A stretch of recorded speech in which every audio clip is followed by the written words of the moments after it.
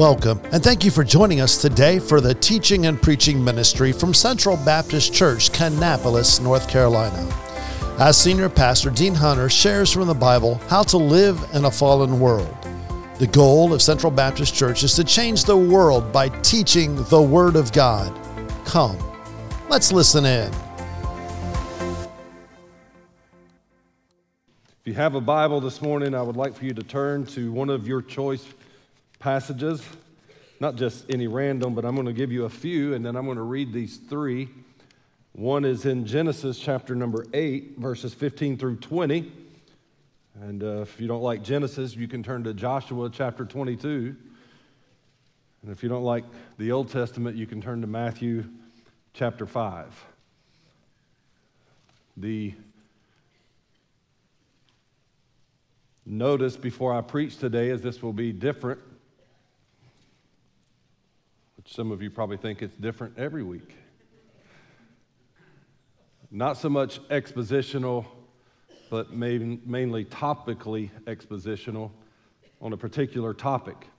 Last week I told you there was a chance that I would be preaching what I'm actually preaching now. And some of you have had conversation about it because we've spoken. And I was talking to somebody this week and they said, yeah, you got yourself in a mess, didn't you? And after a week of hours and hours of research and study and preparation, yeah, I'm in a mess. And you get to be a part of that today. I've chosen these three passages of Scripture because they all are different passages that speak of the same topic, the altar. Would you stand as we read and honor God's Word? If you're visiting here, we appreciate you being here. We do believe, I don't speak for everybody, but as a church, we believe this is God's inspired Word. It is true, and it is perfect from beginning to end, and we read it and study it and believe it as such. Even the book of Genesis, chapter number 8, I'll start there first. Now, I was kidding earlier. If you want to read and flip through all of them, you can go there on your own. That was just trying to save you some time. This is after the flood, and Noah and his family are saved, and God spoke to Noah, saying, go forth, get out of the ark, you and your wife, and thy sons wives with thee. Bring forth with thee every living thing that is with thee of all flesh, both fowl and cattle, and every creeping thing that creepeth upon the earth, and they may breed abundantly in the earth, and be fruitful and multiply upon the earth. And Noah went forth, and his sons, and his wife, and his sons' wives with him. Every beast, every creeping thing, everything God just said. In verse 20, and Noah built an altar unto the Lord, and took every clean beast and every clean fowl, and offered burnt offerings on the altar. Later in Joshua chapter number 22, in verse 26 and 27, we see another familiar event. Joshua's leading the people of Israel. In verse 26, he says, therefore we said, let us now prepare to build us an altar, not for burnt offering, nor for sacrifice, but that it may be a witness between us and you and our generations after us, that we might do the service of the Lord before him with our burnt offerings and with our sacrifices and with our peace offerings, that your children may not say to our children in time to come, you have no part in the Lord. Important. Could stop and preach for about 3 minutes there, but I won't. But the altar was a witness. It was a place of remembrance, of celebration, so that our kids and our grandkids and their kids could remember that we served the Lord and how he delivered us. And then in Matthew chapter 5, Jesus is teaching, and he says, therefore, if thou bring thy gift to the altar, and there at the altar you remember that your brother has aught against you, leave there thy gift before the altar, and go thy way. First, then be reconciled to your brother, and then come and offer thy gift. The word altar in the King James is there 342 times in the Old Testament and 22 times in the New Testament. I thought I'd save us some time and just read 3 passages this morning. I'm going to preach a message that I've never preached. I've thought about it a lot. And I don't want anybody to leave mad today, especially at me.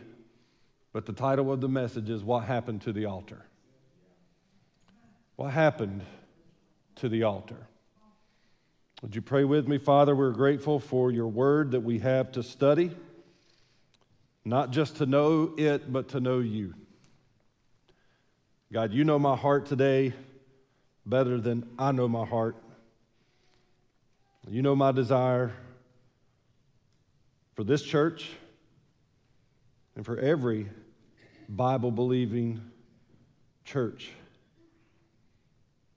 And I pray your Holy Spirit will help me today not to say something I shouldn't, not to just preach opinion,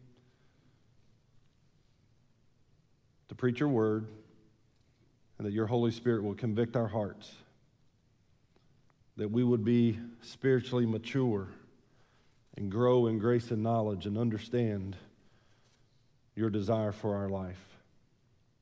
To be men and women, teenagers, believers who pray regularly, who notice and understand our need to call on you. The big things and in the little things, and all things. God, I pray that you speak to us today. Teach us. Convict our hearts. And we ask this in Jesus' name. Amen. Thank you. You may be seated. Over the last few weeks, I've preached 3 weeks on the topic of prayer. If you were here, then you know that. We discussed the remedy for worry, and God tells us that we don't have to worry about anything because we can pray about everything. And then we saw Jesus in his Sermon on the Mount, Matthew 5 through 7. Jesus teaches us how to pray privately, sincerely, simply. And last week was a prayer of dependence in Psalm 25, where David is praying to God, a man after God's own heart who's not perfect, who has problems, who has issues, but the entire chapter is a prayer to God demonstrating his dependence on him. And today I want to try to preach on the topic or the question, what happened to the altar in the church? I am overwhelmed with information today. I could babble and ramble for hours, plural. And I don't want to. But I want us to wake up today as Central Baptist Church and listen to what God has to say. My attempt is not to convince you of something that you need convincing of. I'm not here to argue or debate. This is not open floor debate time.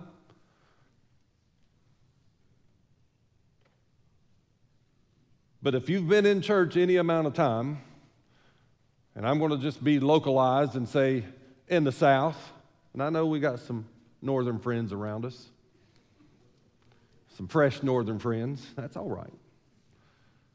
We got some that used to be northern, they're still kind of hybrids, but if you've been around church, not just this church, but a church in the South, a church in the Southeast, a good Bible-believing evangelical church for any amount of time, you cannot deny the reality that something has happened to the church altar. I remember the times where churches I went to, whether it was Central Baptist Church or my mom used to drag us to random revivals and didn't know that's just a whole different story, and why we would end up places that we didn't know the pastor, we didn't know the church, didn't know if they had snakes or poison or what. But they had a revival and it was close and we would go. And all my life, and I'm not that old and I'm not that young, I remember going to churches where not just at the end of the service, but during the service, people would leave their seats and go to an altar and pray. Many time in tears, many time in praise. People would come together. People would see her go to the altar and 3 or 4 would go with her, or people would see him and 4 or 5 would go with him. And in the middle of services, while you're singing, while there's preaching, and definitely at the end, altars would be full. And I'm not talking about 1850. I'm not even talking about 1950. I'm talking about in my lifetime and in your lifetime. But no man, no woman of any spiritual maturity can deny the reality that that is no longer the reality. So the question is, what happened? Something happened. God is still the same God. The Holy Spirit is still the same Holy Spirit. We're still in the dispensation of grace and mercy, and the convicting power of the Holy Spirit is just as real as it has ever been. But the altars are empty. Not just during service, not just during worship, but at the end of the service. Now, I know some of you are a little more learned theologically than others, but I'm going to ask you, if you know who you are, to just bear with me. Please don't make any assumptions before I get to where I'm going, because we're in this together. And my goal is to help the church, not just Central Baptist Church, but anybody else that listens to this or watches this. Any other pastor who's been convinced or been concerned so much that they close the altars of the church, intentionally or unintentionally.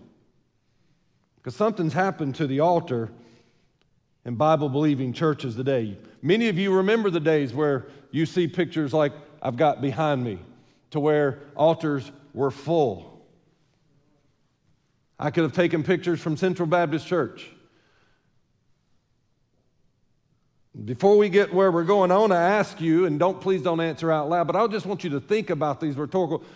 What's wrong with that? How could that possibly be something we don't want to see in God's house? Who would think, please don't answer out loud, just ponder these questions. Who would think, you know what, we don't need that around here anymore?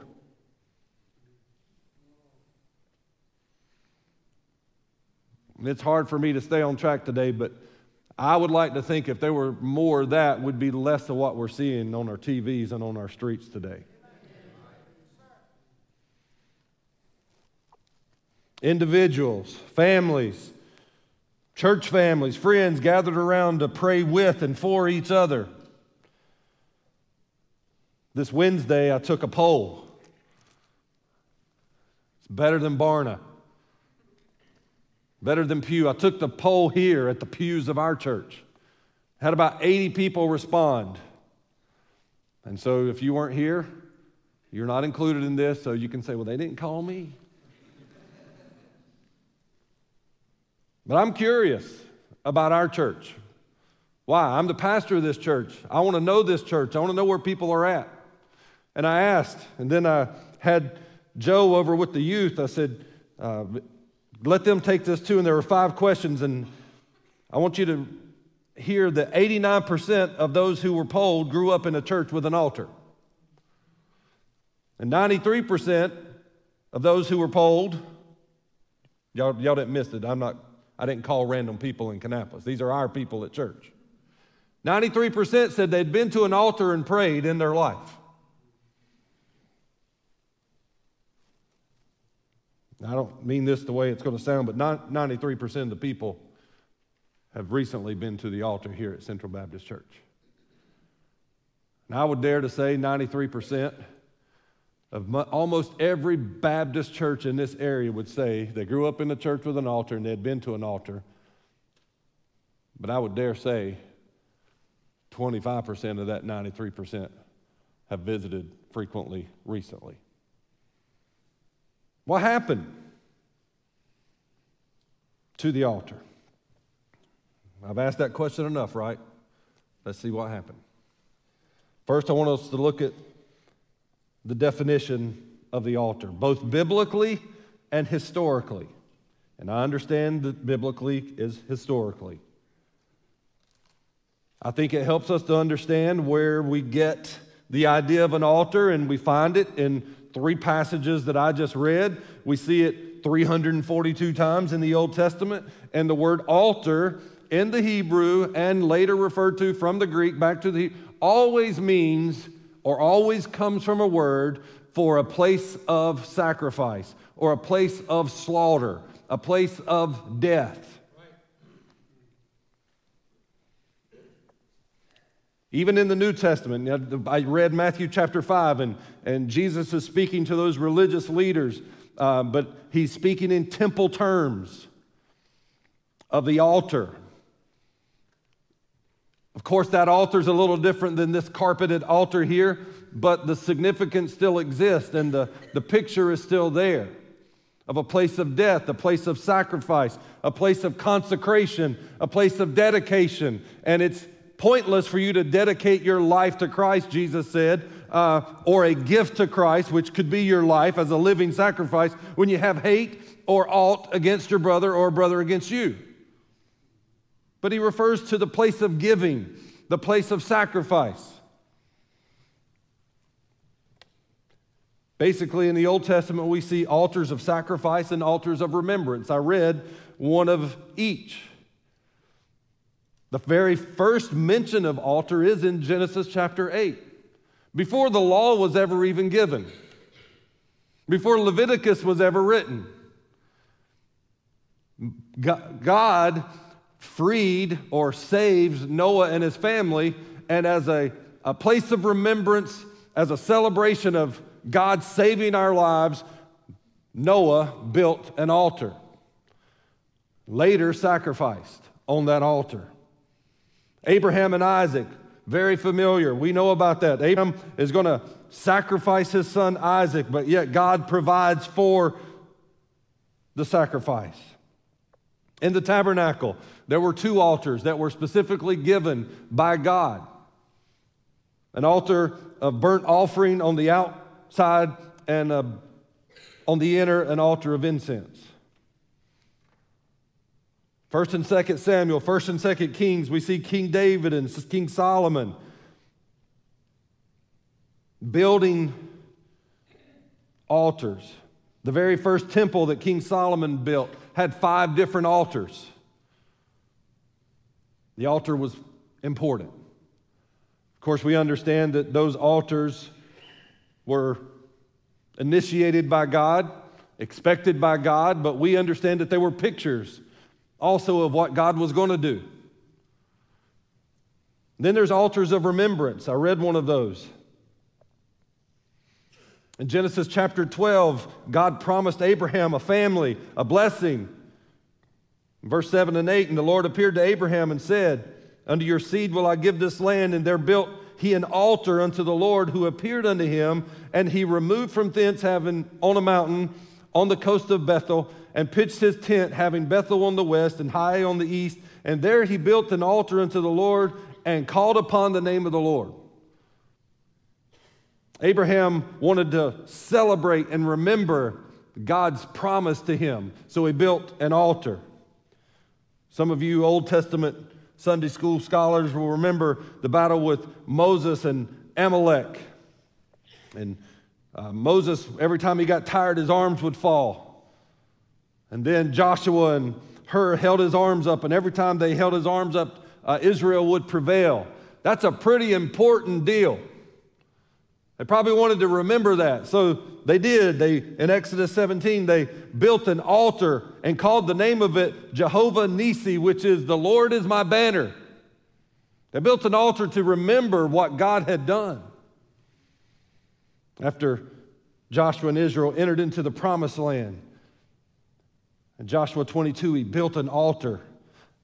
Verse 10 says, a great altar to see to, a great altar for everyone to see. Many times in Scripture, in the Old Testament, we see those leaders, Israel, building an altar of remembrance so that they could remember. But so in years to come, don't miss this, you know this, but don't miss it, their sons and daughters would come by that same path. And they would see that altar. And they wouldn't say, I wonder what this is for. Because mom and dad had told them the time God delivered them. Mom and dad had told them the time that what seemed impossible became possible, and where it happened, and when it happened. And when little boy or little girl, son or daughter comes by and sees that altar, they say, I remember when mom told me about this. And mom's not the one honored, but God is the one honored. And then in years to come, grandson and granddaughter come by, and they see the altar that mom talked about, that grandma told mom about. And they remember what God had done for them, and they celebrate. And by celebrating and remembering, they're encouraged to know and believe if God did it for them and God did it for them, then He can do it for me. But in the book of Judges, we have one of the saddest verses of Scripture in all the Bible. And there rose up a generation who knew not God. How did that happen? I'll tell you how it happened. Moms and dads quit talking about God. Moms and dads and grandparents quit building altars of remembrance to God. And a whole generation, the Bible says, arose that knew not God. And I don't want to get off topic here, but we might be experiencing a whole generation in America that knows not God. Absent moms and dads, carnal moms and dads, lost moms and dads. And it might be because the church quit celebrating what God had done. I hate to take the blame for everything, but in life and in politics and in the world and in America, it all falls on the shoulders of the church. It'd be a different country if the church would have kept doing what the church had always done. The church hadn't got afraid of the government. The church hadn't got afraid of a virus. The church hadn't got afraid of being made fun of or laughed at, persecuted. Please don't use that word until you've been persecuted.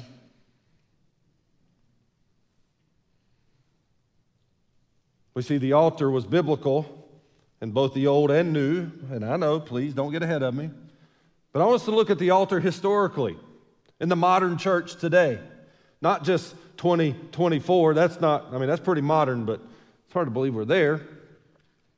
But the idea of a church altar seems to have begun, and you can do the research on your own and fact check me, in the early 19th century by the Holiness and even Nazarene churches. Now, that doesn't mean that there weren't altars in churches by then, but historically we see that happening. Later on, after the 1800s and into the 1900s, we start to see it more evident, but it was even in existence, or at least the idea of calling people forward, even by George Whitefield in the 1700s. He called for an immediate response. Charles Finney, ooh, that's a cuss word to some people. In the early 1800s, he employed what was known as the anxious bench. I've read and studied, I thought we need to have a few anxious benches around here. Now, some of y'all are on the same level with me with some research, and y'all know Charles Finney's, we're anti-Charles Finney. I didn't say I was I said there's people that are anti-Charles Finney.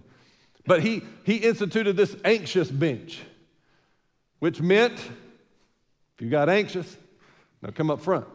Not just as an altar call, but during the sermon, if you got worried, you got nervous about what he was preaching, come up front. Sit down. They would call a counselor and they would sit there and talk to them. And no, it was a response so that they would know how to deal with this person. The reality of the church altar that we know really grew in popularity in the 20th century. We're in the 21st, by the way. Just first notice. Some of you have heard of Billy Sunday, who famously, there was a phrase that was that came after him and his tent revivals. And actually, Billy Sunday, if you don't know who Billy Sunday was, a baseball player, great baseball player, turned preacher, turned evangelist. In 1901, he kind of started right in the early 1900s. He wouldn't just build tents. They wouldn't just build tents like we know modern. They would build structures months, 10 months in advance, some would say, pillars and wooden structures because the masses that would come. And usually they said on average 20% of the town or city's population would come to his meetings. And out of Billy Sunday's meetings, it became popular to hit the sawdust trail. Why? Because obviously there was sawdust, and there's reasons why they did sawdust. It was cheaper than flooring and temporary flooring, but also they said acoustic-wise it was great. But when he would call for a public response, people would hit the sawdust trail. Some of you around here have hit the sawdust trails of Back to Bethel camp meet when it was 850 degrees and your mom made you dress up. I think they would have had a better response if they'd let people. No, I'm not saying. I'm going to take a little 30-second time out here. I'm not saying that every decision that's ever been made when somebody walked the sawdust trail was a genuine, legitimate, spiritual decision. But I'm also going to tell you, I'm not God. And I'm also not the Holy Spirit. And I'm not about to use my judgment and think I've got it figured out. I'm going to let God and His power and His wisdom discern the hearts of man. Most of us in America became familiar not with Billy Sunday. Now, some of you might have been around Billy Sunday. No, 1901. I think I remember seeing him down in China Grove. No, most of us got our idea of an altar call from this man. So let's watch this memorable clip. Many people claim to be Christians, but they don't have any peace in their life. There's no joy. There's no love in their life. There's no walk with Christ. There's no thrill. They get angry quickly. They're sensitive. They're jealous. They're filled with pride. I tell you, the Christian life was never meant to be that way. Give your life to Christ and make sure that He lives in your heart. Some of you give your life to Christ tonight for the first time. Others of you can come and rededicate your life and say, tonight, I'm going to surrender my life to Christ anew and afresh. I'm going to give myself to Him. All over this place, God is speaking to hundreds and thousands of people. All of you that will come tonight and receive Christ and say, I'm going to begin. I give myself to Him. I come to the foot of His cross, renouncing my sins and failures. I'm coming and give myself to Him as Savior and Lord. I'm going to ask you to come. I'm going to ask you to come out of your seats from all over this great building, from up in the balconies, all around. You come and stand quietly right here in front and say, tonight, I give myself to Christ. If you're with friends and relatives, they'll wait on you. If you're in a delegation, they'll wait on you. But I'm going to ask you to come right now while every head is bowed and every eye is closed. And the choir sings softly, just as I am. Men, women, young people. And I'm going to warn you about something. You cannot come to Christ anytime you want to. You can only come when the Spirit of God is speaking. And tonight the Spirit of God is speaking to hundreds of people here. He's speaking to you there. You can give your life to Christ right now and say, tonight, I give myself to Him. Many of you are church members. Many of you are Christians. But you need to rededicate your life to God. You need to promise God that from now on you're going to live the right kind of a Christian life. You're going to be the right type of a Christian. I'm going to ask you to give your life to Him now.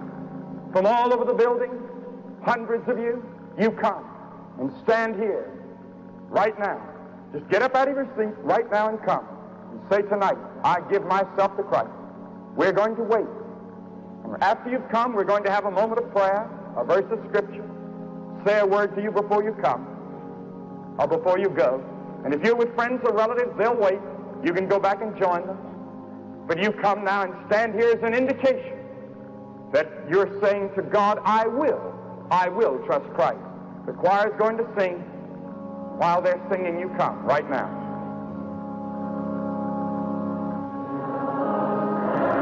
That's right, quickly, right up out of your seat everywhere, you come. Hey, some pretty hands in a sunset.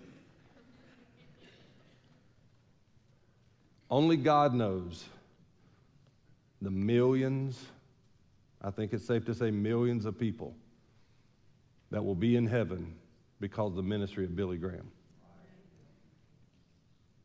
Now, am I foolish enough to think that everybody that came to an altar got saved that night? No. But who am I to say that a man who loved God and was called of God and preached the simple gospel, and you can very easily go to the Billy Graham Library for free and see there was something about Billy Graham. And it wasn't his education, it wasn't his eloquent speaking. He was God anointed, preached the simple gospel, and hundreds of thousands of people would respond. You say, what does that have to? Most of us get our understanding. Every head bowed, every eyes closed. Some of us thought when we went to seminary that was in 1 Corinthians somewhere. No, it's not. Just as I am, all 26 verses, 14 more times, until somebody comes. We grew up in that. Some of you grew up in that. Some of you didn't grow up in that. But who am I, and I'm going somewhere with this, who am I to say Billy Graham shouldn't have done that? You say, well, I know y'all don't live in the world I live in. Would somebody say that? Absolutely. And there's a whole group of people who don't like these men that I mentioned. They don't like them because they have altars or altar calls or invitations. And you ask this question, what happened to the altar? We see the definition of the altar, but I'm going to answer the questions by saying, looking at the desolation of the altar. Why has it been forsaken? And I just led into that. I believe there's several possible reasons, and one is man's attempt. Whether intentionally or unintentionally, please listen to me. I'm trying to be honest and trying to be careful. Whether intentionally or unintentionally, man, ministers, and ministries have led to the desolation of the altar. I don't want you to go digging and getting mad. I've done the research for you. I know the world. I know where we're at. I know where we are academically as far as biblically and theologically. I read stuff. I watch stuff. And I know there are people even potentially in this room who know who I'm talking about and the groups I'm talking about. And I try my best not to cast or throw stones or to try to judge people's hearts. So I intentionally say willingly or unwillingly, men, ministries, ministers are possibly responsible for the desolation of the altar. Many point to the simple, well, it's not biblical. And I'm real careful when somebody says something isn't biblical or is biblical. Because I think we need to be biblical. Some of these same people that don't like altar calls and don't like all this and don't like these people, I agree with a lot of what they believe. So I am not up here, as the old man would say, I'm grinding axes. I'm not. I got other axes to grind. I'm simply pointing out the possibility that we can go overboard with our opinions and with our policies. And I think that's possibly what's happened to the altar. And it's contagious. I know pastors. I know our personalities. Well, they got a lot of people over there and they don't preach hard anymore. They got a lot of people over there and they don't do that they don't have a choir anymore. I didn't say the choir is in 1 Corinthians either. You know what? They got a good crowd over there and they got a big church and that pastor drives a nice car, but they don't give an altar call. They quit doing it. Do you think something like that happens? Oh, I know what happens. I know what happens. It's contagious. They don't do it.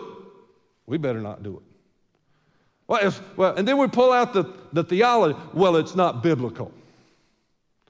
Well, maybe the word altar is not biblical for a built church, maybe, in the same biblical sense as a place of slaughter, but I like to think that most people I know have a little better sense and are at least spiritually mature enough to think when this church was built, we didn't put these steps here to kill animals.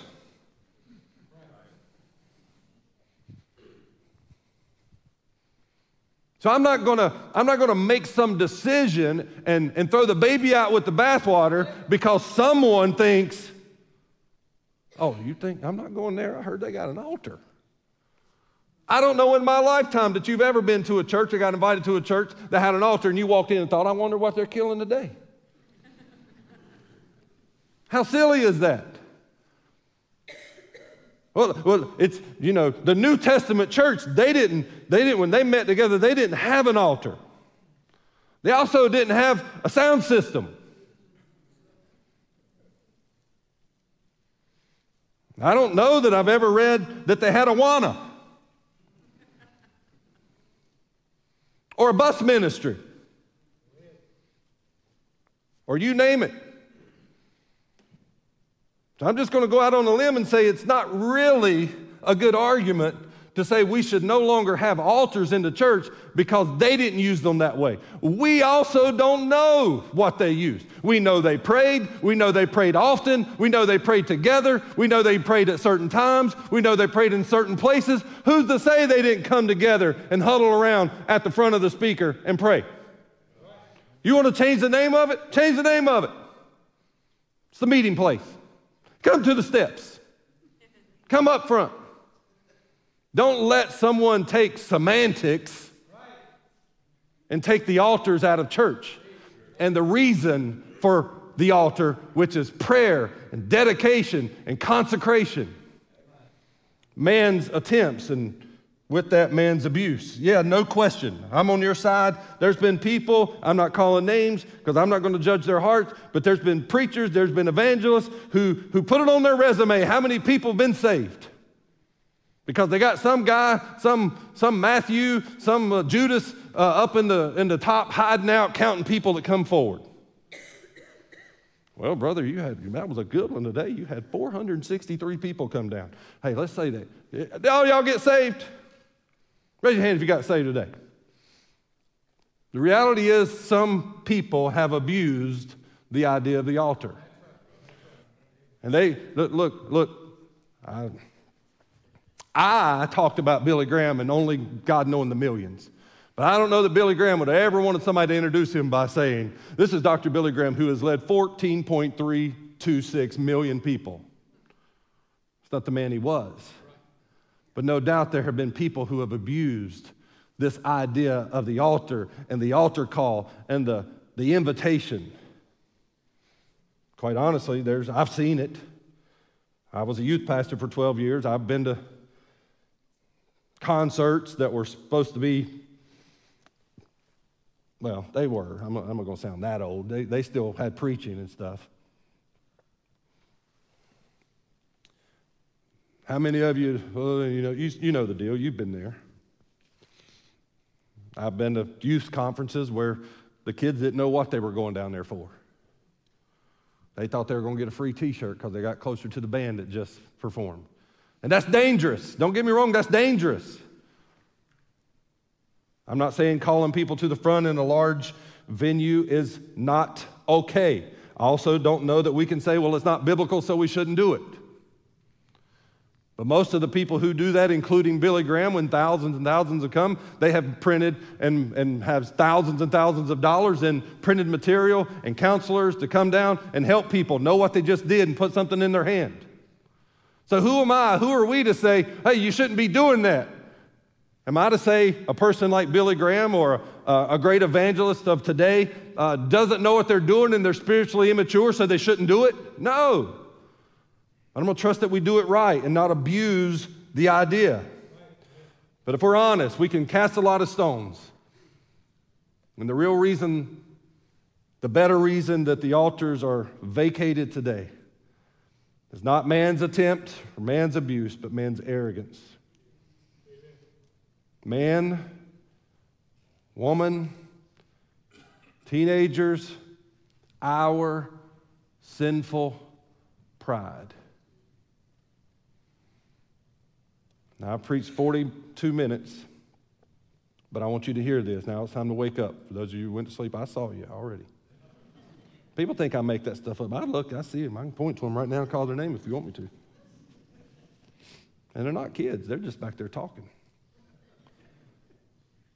Isaiah said that the Lord's hand is not shortened, that he cannot save.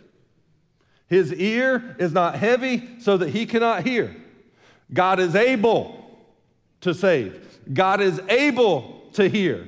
But your sins, your iniquities have separated you between you and God. And your sins have hid his face from you that he will not hear. It is our sin, it is our rebellion, it is our selfishness that keeps us from God. It's what keeps us from a place of consecration, a place of dedication, a place where we sacrifice and die to our sins. Paul said, die daily. It's not just the person who needs to talk to God. Please don't get ahead of me. I'm getting somewhere. I know some of you still have a question. Like, you hadn't approached this yet. I'm going to get there.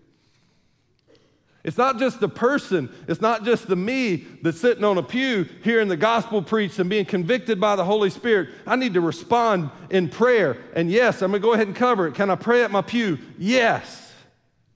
Can I pray at home? Yes. I'm getting there, but I feel some of you are itching to hear it. But it's the last points. It's not just my sin. It's not just my arrogance. And I'm going to tell you what's happened, and this is very practical in the local church today. It's other people who are so concerned about why he went down to the front. Now, I wish I had a verse for it. But we know it's true. I don't want to come. Man, I know I need to come. I need to go talk to God. And I'm getting ahead of myself, but it's going to be here. I'd like for somebody to pray for me. And if I go public down there to the altar, someone would. Y'all hear that? That's important. That's the last points. But I know she's over there. And I know she's going to wonder, what in the world is she doing down at that altar? I wonder what she did this time.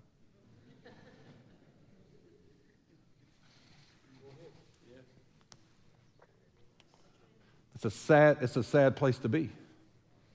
That if a person in this church or any other church would feel pressure to come down front because they're worried about what somebody else will think.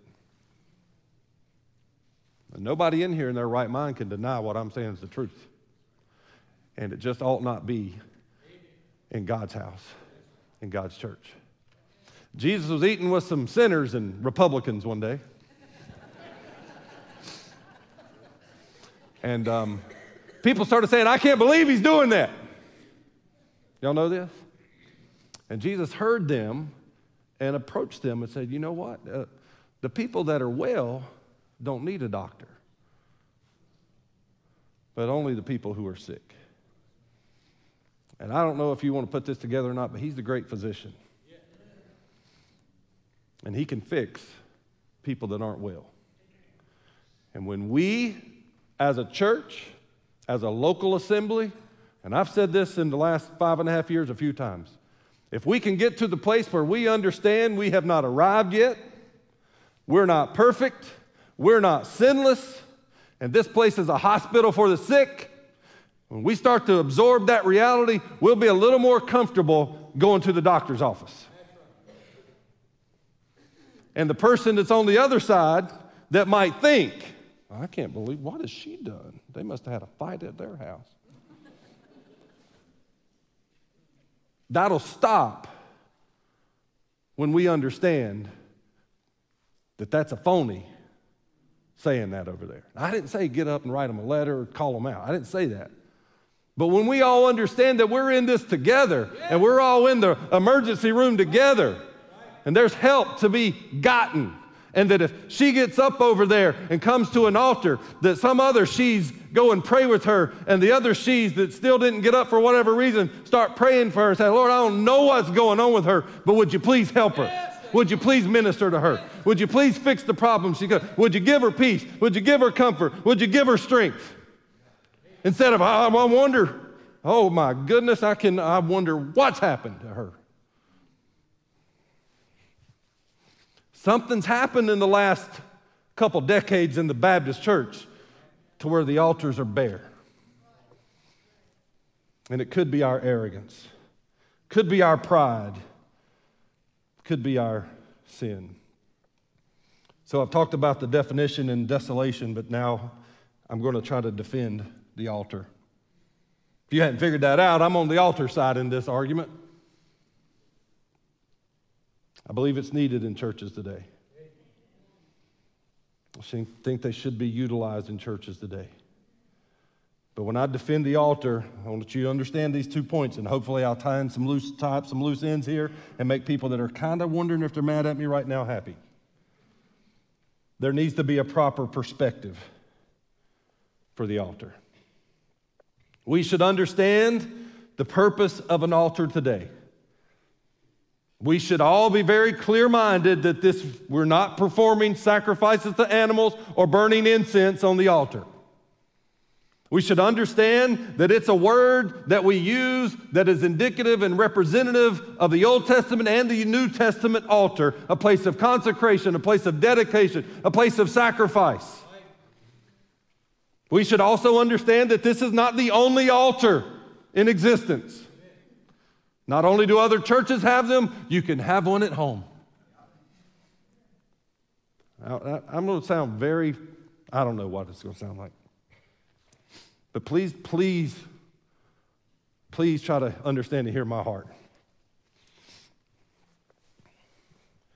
You're sitting in your pew. I've been there too. I haven't been doing this all my life. You're sitting in your pew. Preacher's preaching, evangelist, whoever. Please hear my heart. Please don't go the other direction. You can come to the front, the altars are open. You can pray, someone will pray with you, or you can pray right where you're at. A couple weeks ago, we learned that the word prayer is basically the Greek word for worship. To worship, please hear me, means flat on your face. It's a picture of being completely dependent on God. Can I pray sitting in my pew? Yeah. You don't have to come to our, you can pray right where you're at. Now, I want you to just think about this. I want you to think about what prayer is, what worship is, what dependence is, and what sacrifice is. Now, you can try to convince me if you want, but when it's a time of prayer and a born-again Christian, a professing born-again Christian, sits in their pew like this, they are not praying. I also think, I know it's me and it's my thoughts, it's hard for me to assume that a person that can sit in a pew when they have a need and they need to be having a little talk with Jesus, that they could just sit at a pew and be in sincere communication with God. I didn't say you've never prayed. Please hear me. And maybe it's because that need, y'all hearing me, please? Maybe it's because that need is not a need that we know only God can fix. but it's a need that we know we can fix on our own. So we're not that serious about it. God, you need to help me out with that. And in the back of your mind, see, I'm talking to me now. I already got it figured out. But maybe we get to the place where there's a need that only God can fix. A spiritual need, an emotional need.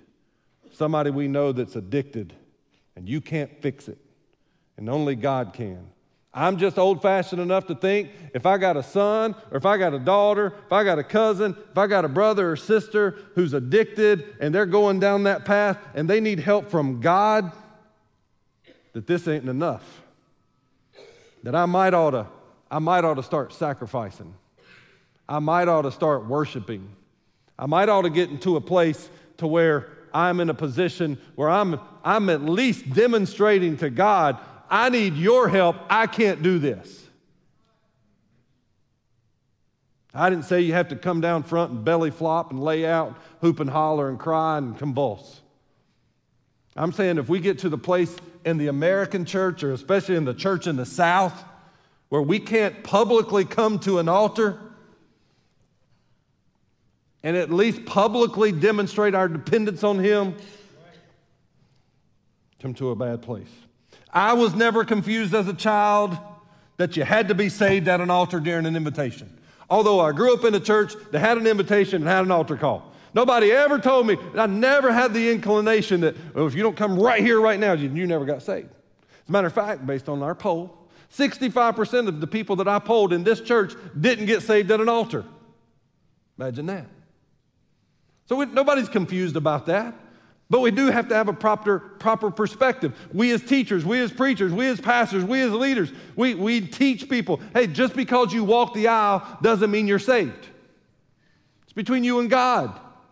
It's your situation. But if somebody walks the aisle and I pray with them, or Pastor Barry prays with them, or you pray with them and they make a decision, it's our job to do the other part of the Great Commission, which is to disciple them, to teach them, to grow in grace and knowledge. So don't let someone prevent an altar call or an invitation just because, hey, they might get tricked. We're not here. So we throw it all away.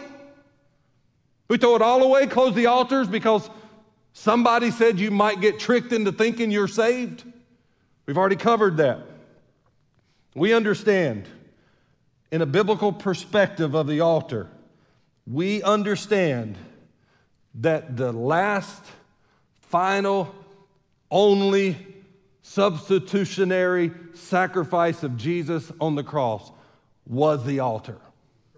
It was the place where He sacrificed Himself in our place for the sins of the world. We understand that, therefore we can have a proper perspective of an altar in church. We understand that because Jesus died on the cross, that cross is the altar. But should that prevent us from responding publicly? We understand what Peter said, that He bore our sins in His own body on the tree. We understand what Paul said in 2 Corinthians, that He made Him to be sin for us, who knew no sin, that we might be made the righteousness of God. He took our place, His life for mine. We understand what the writer of Hebrews said when he said, by the which we are sanctified through the offering of the body of Jesus Christ, once and for all. Every priest stands daily ministering and offering oftentimes the same sacrifices, which can never take away sins. But this man, Jesus, after He had offered one sacrifice for sins, forever sat down at the right hand of God. We need a proper perspective. Every preacher, every pastor, every teacher ought to teach the gospel clearly so that there is no misunderstanding when someone comes to a public altar to pray. The last thing I'll say is this. I believe there's a need for public profession.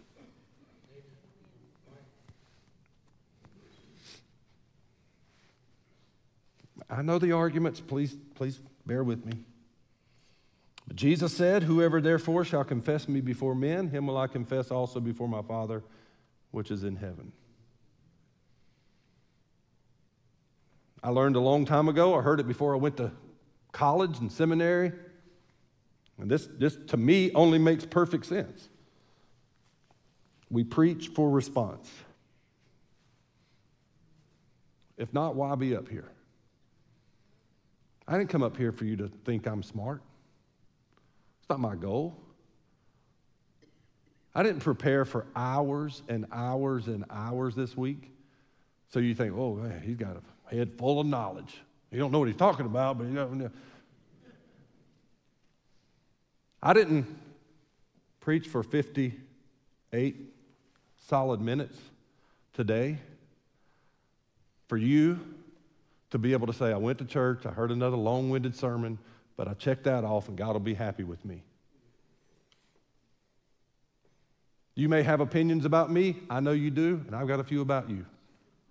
But I promise you, I'm not going to put in time and energy and effort and stand up here every Sunday, and no other pastor or preacher ought to do the same, without preaching for a response. I'm not saying that my worth is determined on how many people respond. That's man's attempt, and we've messed it up. I learned a long time ago. You may be thinking, you may dislike me enough to be saying, you know what, he just feels bad because people aren't coming to the altar. You're wrong. You're wrong. I got rid of that a long time ago. I had conversations with the former pastor about that a long time ago because he was discouraged and he was distraught, and others are the same way. And we kind of talked together about it, and I got that thing fixed a long time ago. My worth as a pastor and preacher and gospel preacher is not based on your response. That's between you and God, and I'll sleep just fine. I'll lose sleep over something dumb I said as I go through for the next 24 hours what I preach, word for word. That's what I'll lose sleep over. But if I preach the gospel, clear gospel, and I believe that the Holy Spirit is here and capable, it's between you and God. It's between a person and God how you respond. And I say I'll sleep just fine. My wife starts to see that. I'll lose sleep over a whole lot of other things. But it won't be that. It won't be that. I believe Jesus taught a public response. I believe biblical confession is affirmed by biblical baptism, which is the public response. Some of you are waiting on me to say that. There you go. Punchline done. I believe biblically the public confession of your salvation and true relationship with Jesus is taken care of by believers' baptism, by immersion, publicly. Somebody's been wondering, say amen. That shouldn't prevent us from responding publicly to Jesus. Jesus didn't come up to people and send them a note, say, hey, meet me on the side. Meet me over here. I'm going to ask you, I got an important question to ask you. And, hey, meet me at night. I'm going to talk. No. Jesus called people out in front of their friends. And brothers, I got scripture for that, but you're ready to go. Hey, you want to come follow me? Come follow me. Drop your nets. Yeah, it'll be all right. Hey, how about both of you? Why'd you do that? You embarrassed me, Jesus. No. And I'm convinced, just like the preachers of old, if you won't respond to him publicly in a church, in a friendly setting, what are you going to do at work tomorrow? You don't have to answer that. I know what you're going to do.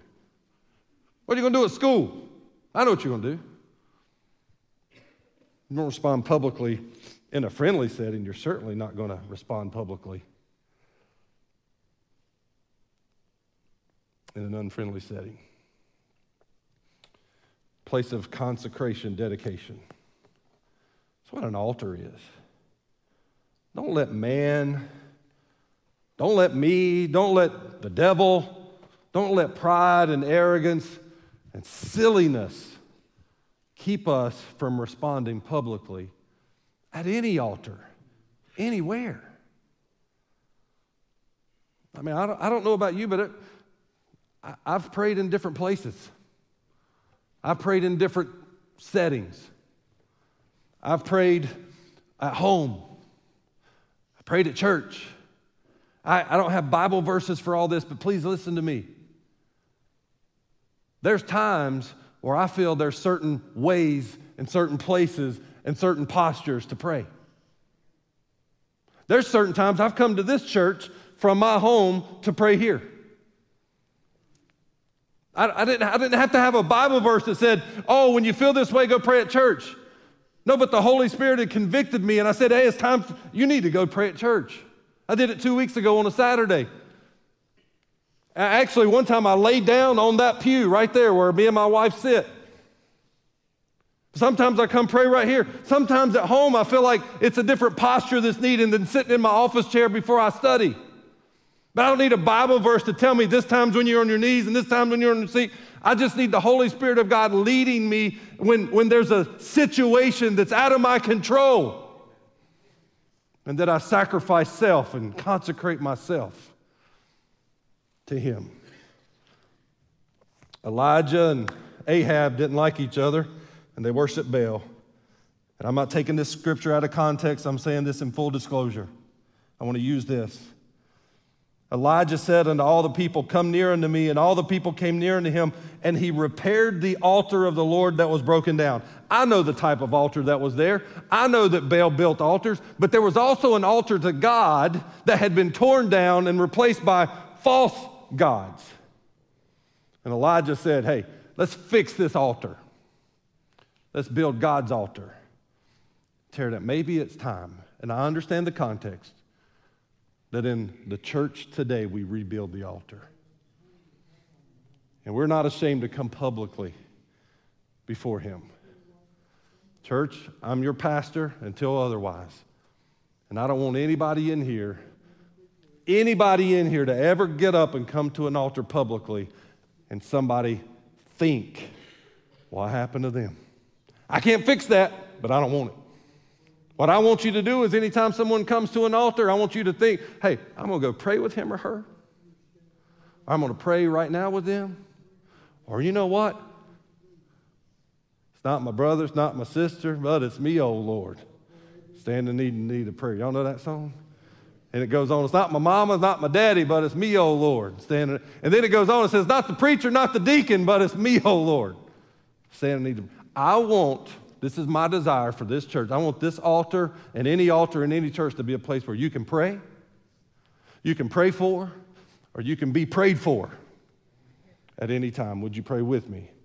Father, you know my heart. You know my desire. You know my conviction is to lead our people to be men and women of prayer. God, I know there's an enemy and enemies who want to keep your people from praying and tapping into the power that only comes from you. I pray that we would be bold in our preaching, in our teaching, but bold in our praying. May this place be a place where people understand it's a hospital for sick. And when you come here, you can get help. And you can come publicly and not be ashamed and not be made fun of. You can come publicly because when you come publicly, someone else will see your need for prayer and they'll pray for you and pray with you. God, as we close out this service, I don't really know much more to say or do.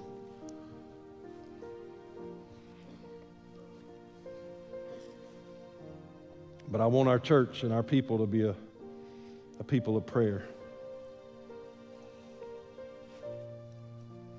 God, only you know what's ahead in our life. Only you know what phone call we'll get. Only you know what situation we'll find ourselves in weeks or months or years from now. But I pray we'll be believers who are so in tune with you in prayer that we'll be ready. Certainly it'll still be tough. I know it'll be hard, but help us to be people who are already in prayer and not driven to prayer.